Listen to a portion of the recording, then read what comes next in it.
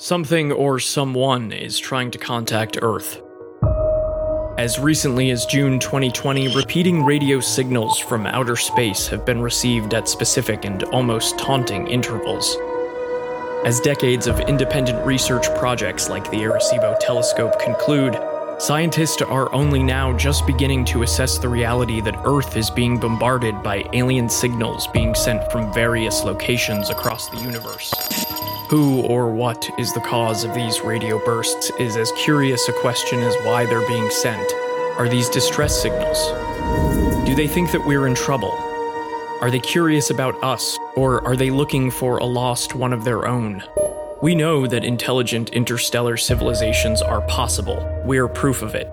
But are these unexplained signals proof of advanced life forms beyond our galaxy?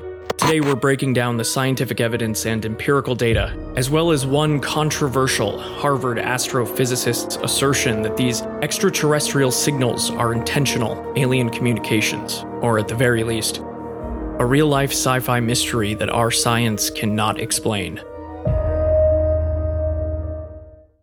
Welcome to the Abbreviated Podcast, where we abbreviate big ideas and possible answers to even bigger questions. In today's episode, we're abbreviating everything you need to know about alien signals. 3, 2, 1, 0. All engine running. Liftoff. We have... If this episode had been recorded even just 2 years ago, the suggestion that an alien civilization might be broadcasting radio signals to Earth would be a pretty fringe idea, at least when it came to verifiable scientific data. But recently published studies are forcing scientists to reevaluate every piece of possible evidence for alien life. Alien signals are something scientists have been looking for a long time. In 1959, two Cornell physicists made the assumption that any extraterrestrial civilization attempting to communicate via radio signals would probably do so using a frequency that's naturally emitted by hydrogen. Since hydrogen is the most common element in the universe, it's probable that all technologically advanced civilizations are familiar with it. This idea was the precursor to an organization you've probably heard of, SETI, or the Search for Extraterrestrial Intelligence, a global group of scientists whose mission is to hunt the skies for concrete scientific proof of alien existence. The year is 1977. America has all but forgotten the sensation of Roswell almost 30 years ago. The Cold War has forced the American public to care more about the arms race than the space race. It'll be another 2 years before the Ridley Scott film Alien captures the fascination of pop culture, and SETI has enlisted Ohio State University's radio observatory, nicknamed Big Ear, to assist in scanning the sky for radio anomalies. At 2:16 a.m. on the night of August 15th, 1977, a young volunteer astronomer named Jerry Ehrman was analyzing pages of data collected by the observatory when he noticed something very strange.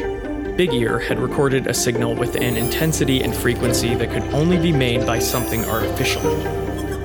In other words, this was not a natural radio frequency. In fact, it was unlike anything ever recorded before, and it left Jerry and his colleagues astonished. Jerry circled the signal sequence on the page and wrote the word "wow" with an exclamation point in the margin, thus dubbing the event the WOW signal. The signal itself lasted for a 72-second window during which Big Ear was listening to that particular sector of the sky. There have been several subsequent attempts by Jerry and others to recapture the WOW signal, but it's never been found again. No theory ever produced has been able to explain the origins of the radio burst. The WOW signal had no detectable modulation, a common feature of radio waves being sent to deliver information. But it remained the strongest candidate for an alien radio transmission ever detected. That is, of course, until the year 2020. 3 billion light years from Earth, there is a dwarf galaxy, and every 157 days, a radio signal is being sent from that galaxy to our planet. The technical term for these kinds of interstellar signals is FRB, or Fast Radio Burst. Some FRBs emit from man-made technology on Earth. We can identify our own signals even when they escape our atmosphere, but the science community has yet to explain the presence of foreign FRBs which seem to emanate from deep space. Some have theorized they come from black holes or are somehow caused by the orbits of massive stars. Either way, we have yet to discover definitive proof or explanation that says FRBs can be caused by anything other than an artificial source. In the case of this 157-day signal, University of Manchester astronomers observed that the FRB sends out bursts during a 90-day window, followed by 67 days of eerie silence. And this repeats every 157 days. But what if the signals are coming from our future selves? Scientists have technology so advanced that it makes spotting radio signals thousands of light years away pretty easy. Our telescopes and satellites just need to be pointed in the right direction.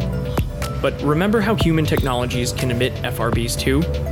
Well, with the advent of cell phones and wireless connectivity, humans have vastly increased the number of radio bursts bouncing around the universe. To help them isolate which signals are extraterrestrial in nature versus man-made, scientists analyze what's called a technosignature, or the static behavior of each radio burst. In 2018 and 2019, astronomers at Green Bank Telescope in West Virginia observed over 30 stars just like our own sun. They did this for only a few hours and came back with over 20 million radio bursts that required analysis. Comparing these to known technosignatures of things on Earth like microwaves, airplane navigation systems, and cell phones, researchers were quickly able to explain all except roughly 4,000, which required further careful visual analysis. And every single one of those was deemed man-made as well. Keep in mind, this experiment looked at just 30 stars in a universe of billions. It's the equivalent of studying a bucket full of seawater and hoping to gain a greater understanding of life in the ocean. What it does tell us, though, is that the increasing volume of man-made radio bursts on Earth is going to continually make it more difficult for scientists to hear an alien broadcast if there is one. Some SETI researchers are even exploring the possibility of placing a new observatory on the far side of the moon to give us a better earshot of space. At this rate, if we're going to notice an alien broadcast, it will have to be different than anything we've seen before, and it will have to be pointed directly at Earth. And that's exactly what Canadian astronomers have found. Far more mysterious than the WOW signal, a radio burst is being broadcast to Earth every 16 days without fail, emanating from a spiral galaxy much like our own 500 million light-years away. First observed in 2019 by CHIME, a Canadian-led research project aimed at studying astronomical phenomena, this radio burst is the first ever recorded at such a frequent cadence. While the formal project ended in February of 2020, astronomers who worked on the project are still tracking the signal out of their own pure fascination, and they say it's still going strong. One MIT graduate student who studied the signal noted that this discovery changes the conversation when it comes to studying interstellar radio bursts, writing that now all other theories going forward would have to find a way to account for this signal's repetition. But Harvard astrophysicist Avi Loeb doesn't think they're going to be able to, at least not without an alien explanation. Loeb has observed that this repeating 16-day signal is coming from the same location as the habitable zone of Proxima Centauri, the star closest to our own sun. In essence, our closest intergalactic neighbor. But what makes this repeating 16-day signal especially curious isn't just that it's beaming towards Earth from another galaxy's habitable zone. It's that in that precise location is a planet which astrophysicists like Avi Loeb think is very much like Earth. And that planet happens to orbit its own star every 16 days. Thanks so much for listening to this episode of Abbreviated. Find us on Instagram at Abbreviated Podcast, and we hope you'll subscribe so you can join us next time when we abbreviate something new.